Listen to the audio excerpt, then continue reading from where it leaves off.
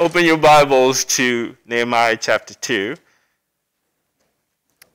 Or if you have it on your phone, make like an Old Testament prophet and scroll to chapter 2. Somebody caught that one. Yeah. I'm here all day. In chapter 2, we pick up the story where Nehemiah has been successful in securing from the king sufficient provision and materials for him to make the journey, the right kind of documentation. Now, our first 2 weeks in the book, we looked at and emphasized the primacy of prayer in the work of God. And both pastors, Taylor and John, foreshadowed for us also the need for preparation. And so this week, we start to look at the other side of that coin. That is, prayer and preparation are not mutually exclusive. That spirituality is not the same as impracticality. And in fact, Nehemiah's practicality and preparation is an indication of faith in a God who answers prayers and brings visions to fruition. And so this morning, I want us to, for our short time together, I want us to talk from this topic, preparation for the vision. Let us pray.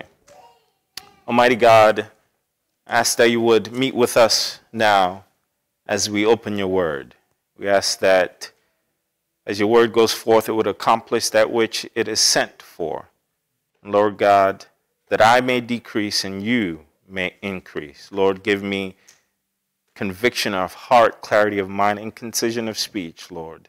And let your people be changed. That no one that has come here today will leave the same way they have come.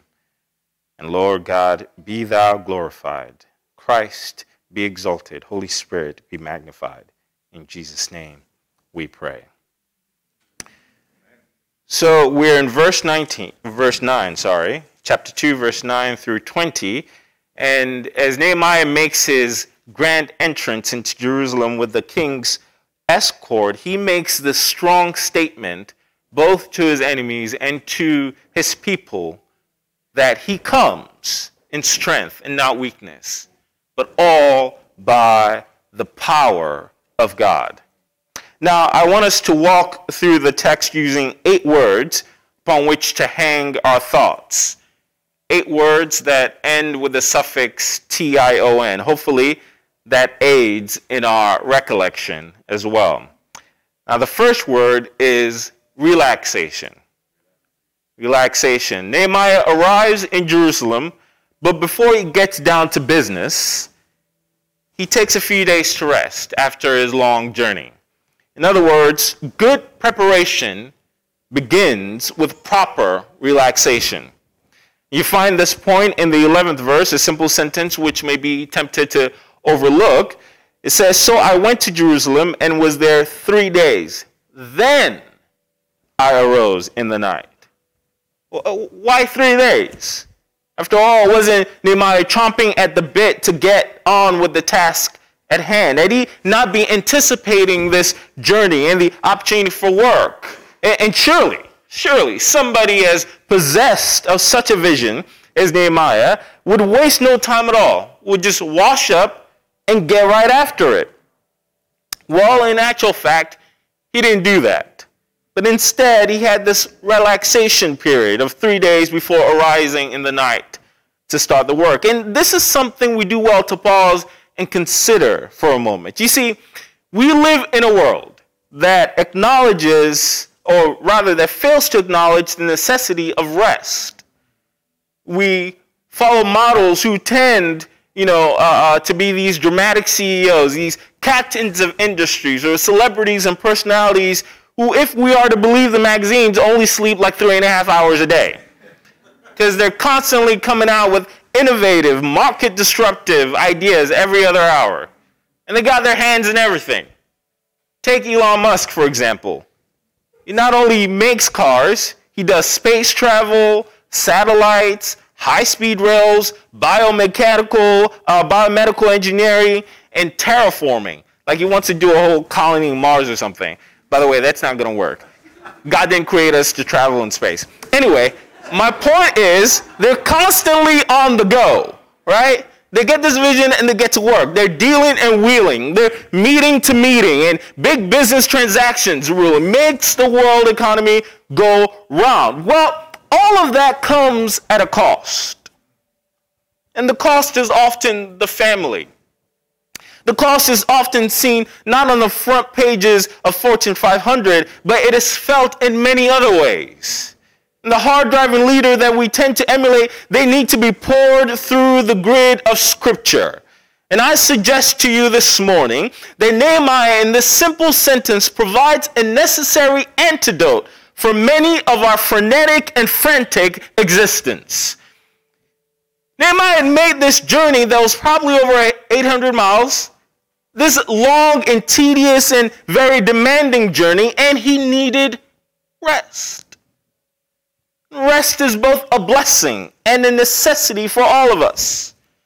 In fact, modern research indicates that a proper balance of work and rest actually increases productivity. But some believers, not you, some believers today confuse activity with spirituality.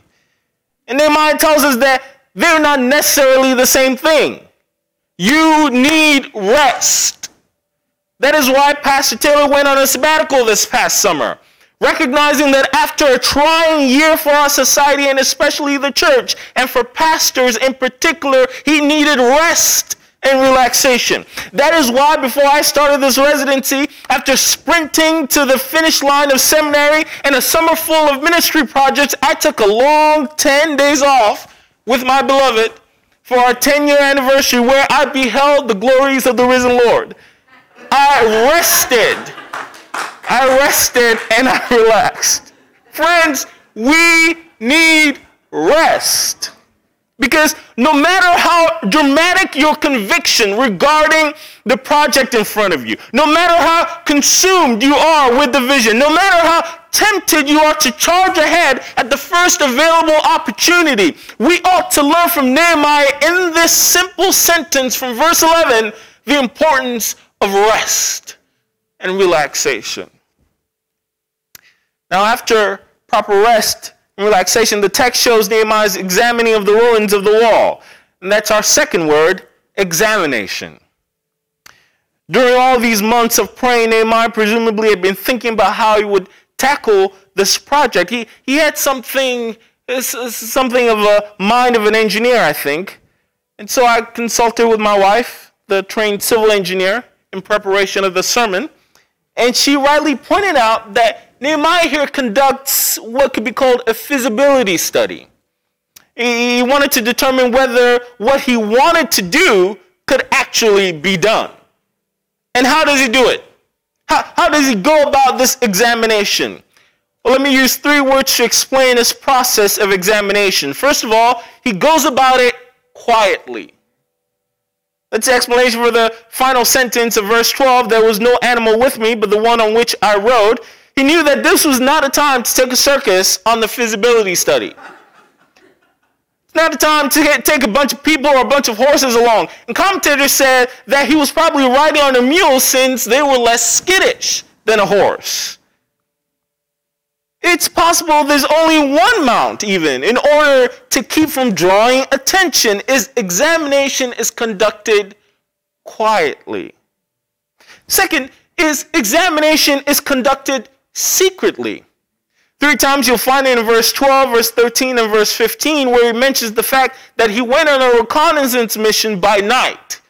It was clear he wanted to keep things to himself for the time being. He probably had good reason for that, as we see later on in the text. And you'll notice in verse 16, he hadn't been telling anybody what's going on. If he had, some people would be immediately discouraged and start, saying it can't be done. Other people who were on his side would have maybe leaked the information to his enemies, and they may have tried and shut down the project before he even got started.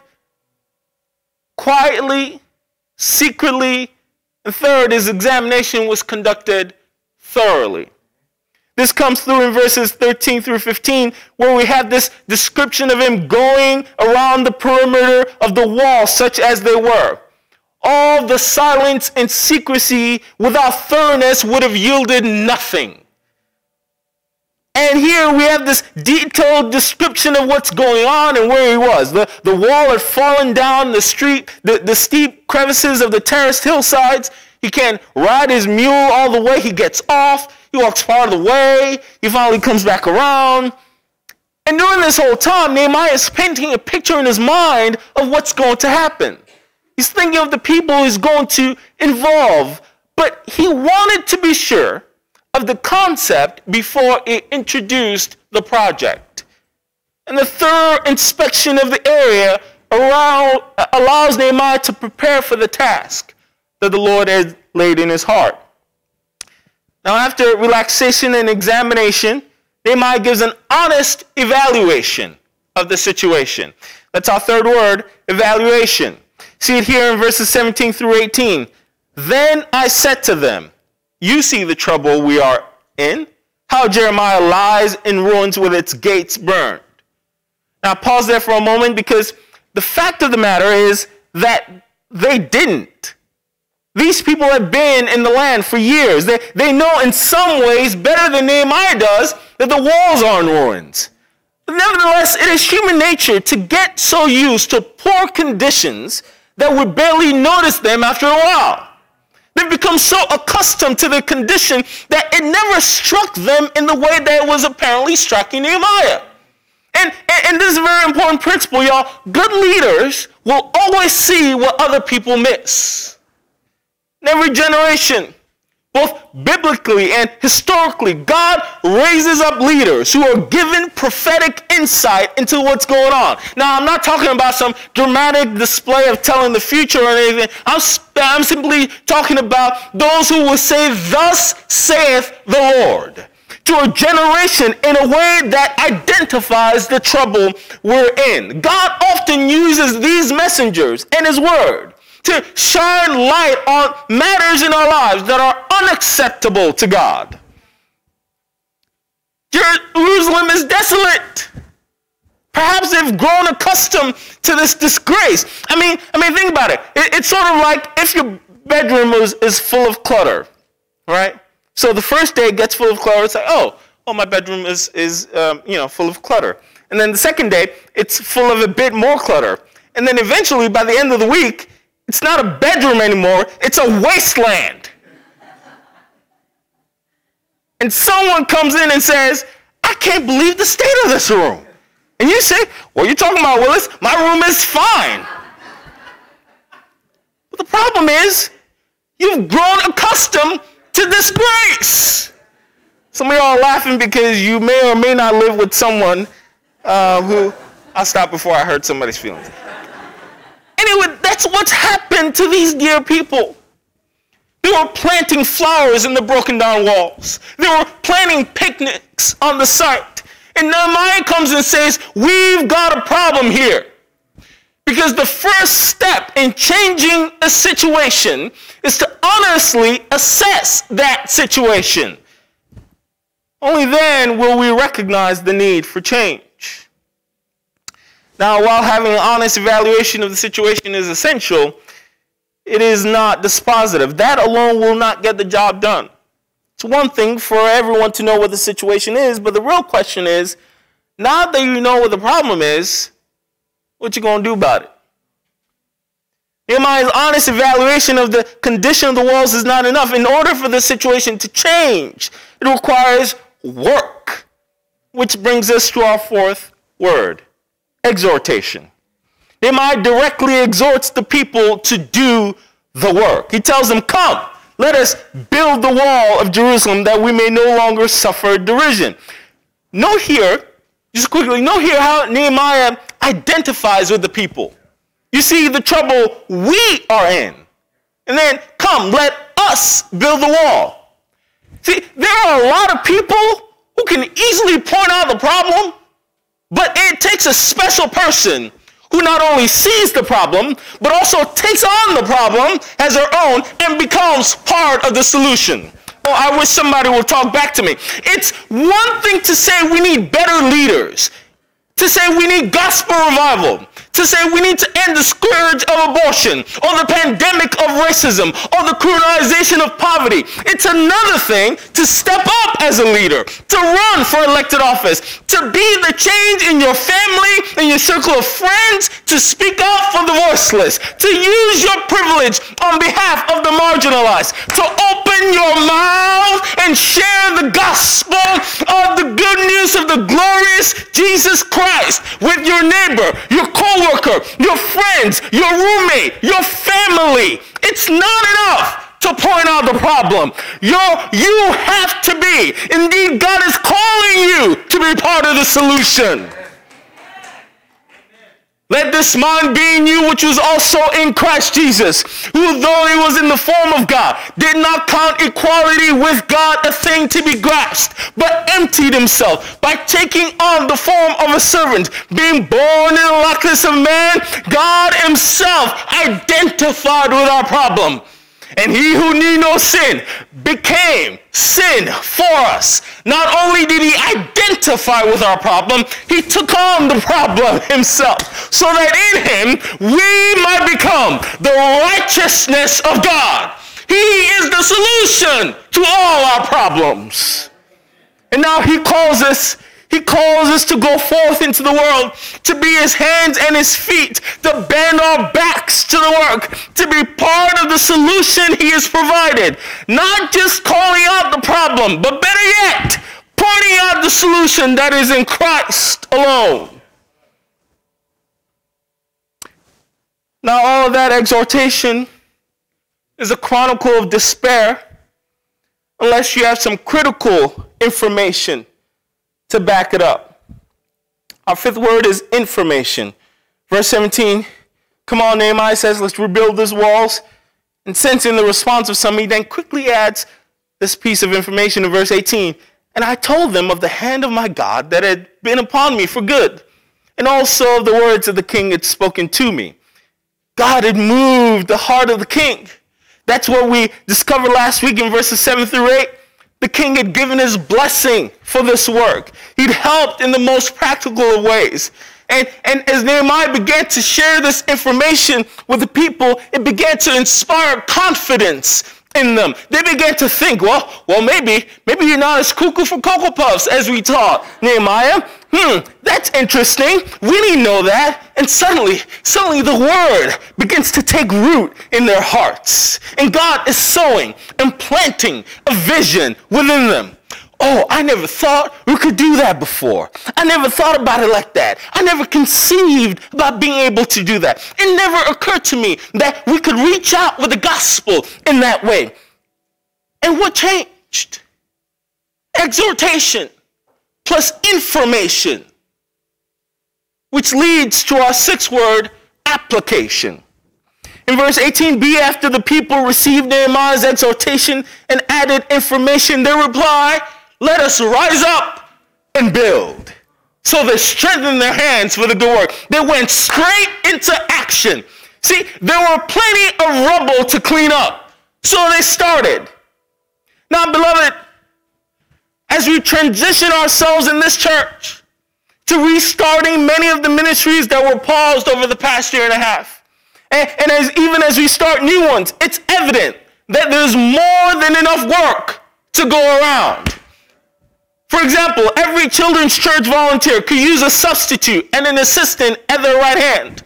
Every hospitality and welcome team member would love for you to sub in and help set up the welcome tent or greet visitors. We need more mercy team members to visit our sick and shut-in members. What blessing would be for Zach and or Skip to enjoy a Sunday where they can simply sit and be blessed to participate in worship, which they are doing, because someone else has been trained to handle the audiovisual. We need more folks helping with Sunday morning logistics, more acolytes to help with the liturgy, so the pastors aren't pulling double and triple duty, right? So we need more prayer team members. There is more than enough work to go around. And whether you're gifted in administration, hospitality, or skilled in technology or music, there is more than enough work to be done. In fact, think about the person next to you. There's enough rubble in all of our lives for each of us to say, is there anything I can carry for you this week, brother? Is there anything I can enter into your experience regarding this week, sister? Is there something I can do for you practically? There's enough rubble all around us for all of us to be immediately involved. And yes, I get it. There needs to be specific delegation, and we'll get to that in chapter 3. But at the grassroots level, where exhortation leads and stands up and the people follow, church, let us strengthen our hands for the good work. But I gotta warn you, fam, when the people of God rise up to do the work of God, it will infuriate the enemies of God. It will invite our seventh word, opposition. As soon as the people begin the work, the unholy trinity show up in verse 19. Sanballat, Tobiah, and Geshem. All these folks, they had a vested interest in making sure the walls were not rebuilt. And we'll learn more about them in subsequent weeks, but here's the principle. Whenever God's work is being done God's way, opposition is inevitable. And you need to face and deal with the criticism and discouragement which attend the work of the gospel. You need to be prepared to suffer abuse and scorn and mockery and ridicule. I mean, that's what Jesus warned us about in Matthew chapter 10, of the opposition we'll face in this world. They'll come for you and say, oh, never happened. We'll knock down your wall. We'll be here long after you're gone. Friends, the task of the gospel is no place for the faint-hearted. The challenge of living for the gospel as a high school junior or a college freshman or a single professional or a stay-at-home mom or a retired veteran, it's not for the weak or the feeble. It's for the tough. It's for the strong. It's for the brave. It's for the true. It's for the person who can stand astride and plant the banner of the truth and the life of Jesus Christ against the tide of falsehood in a dead and dying world. This is the great need of our day, beloved. We don't need back-clapping, glad-hand, fake, pumping up one another with vague platitudes. We need a realistic understanding of the world in which we live, an honest dependence on the power of God, a complete commitment to the scriptures, and a radical desire to make an impact for God. And there is no time left. There's no time left for casual shoulders. It's all committed infantry. And only the committed may apply. And only the committed may sustain it in battle. For the opposition is intense and increasing. So if you're thinking about getting involved and being committed, understand this, that when God's work is done God's way, you will face opposition. But I got good news, friends.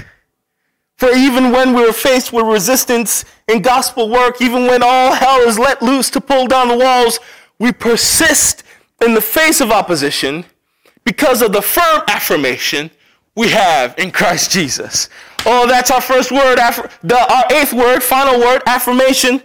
After Sanballat, Tobiah, and Geshem come and mocked and said, you're rebelling against the king, Nehemiah declares, the God of heaven.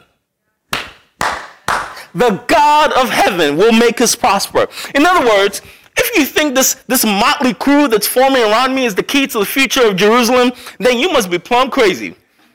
And that's the thing we must always remember, friends. Because when we look around us and we say, what? This group? We're going to take the city of Tallahassee with these people? I mean, look at them. Taylor with his nerdy self. John with his English accent. Fumi with his weird African name. Man, please.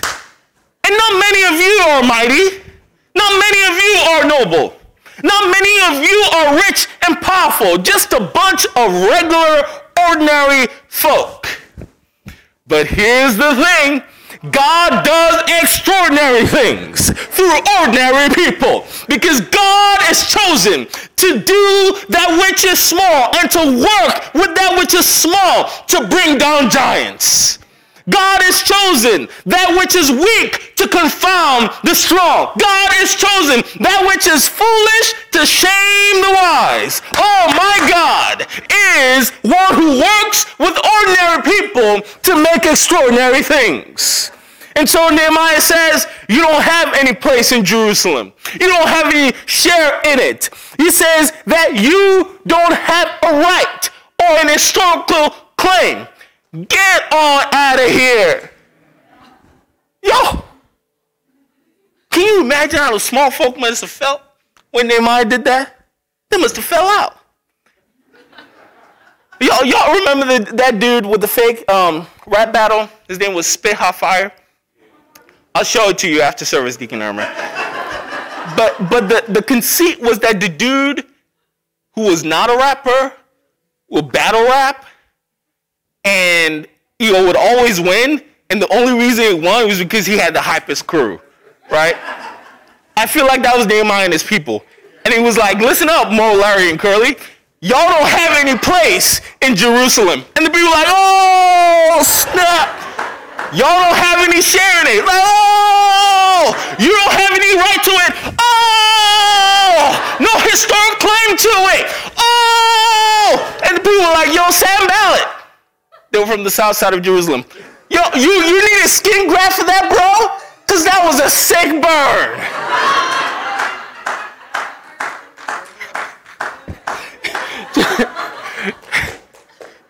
Oh, I was shaking her head. Please don't do this. Check it out. The folks been around here all this time. They thought they were going to live and die with all this rubble. They thought it was as good as it was going to get. And Geshem and Tobiah and Sanballat, these folks were the influential. And they came up and they were going to shut it down. But Nehemiah stands up to them. He says, you have no historic claim. You have no right, no place in these things. Nehemiah didn't come to play no games. He came to work. And don't you find it interesting that Nehemiah doesn't appeal here to the authority he got from Artaxerxes to do the work? I mean, since the opposition accuses him of rebelling against the king, it would have made sense for him to just pull out his papers for Artaxerxes and silence his enemies right then and there with the receipts. But Nehemiah does something else. Instead of appealing to the authority of the king, he appealed to the greatest authority there is, God of heaven. Nehemiah's mission is not about political posturing. It is about theological positioning. It's about the reputation of God and his people. Jeremiah is the place where God made his name known to his people and made his presence manifest amongst them. And for the fame of God's name and his glorious reputation, Nehemiah had complete confidence that God will grant his people success. This is the affirmation, beloved, that this work is impossible apart from God. We are inadequate to the task before us. With man, it is impossible. But with God, all things are possible. And we can have poise, we can have persistence in the face of resistance. Because like Nehemiah, we are not intimidated in the least. We are resolved to obey God, to seek his glory, regardless of the cost, regardless of the difficulties, regardless of the opposition. For greater is he that is in me than he that is in the world. For this God of heaven will make us prosper, and we, his servants, will rise up and build. Praise be to God of heaven. Hallelujah.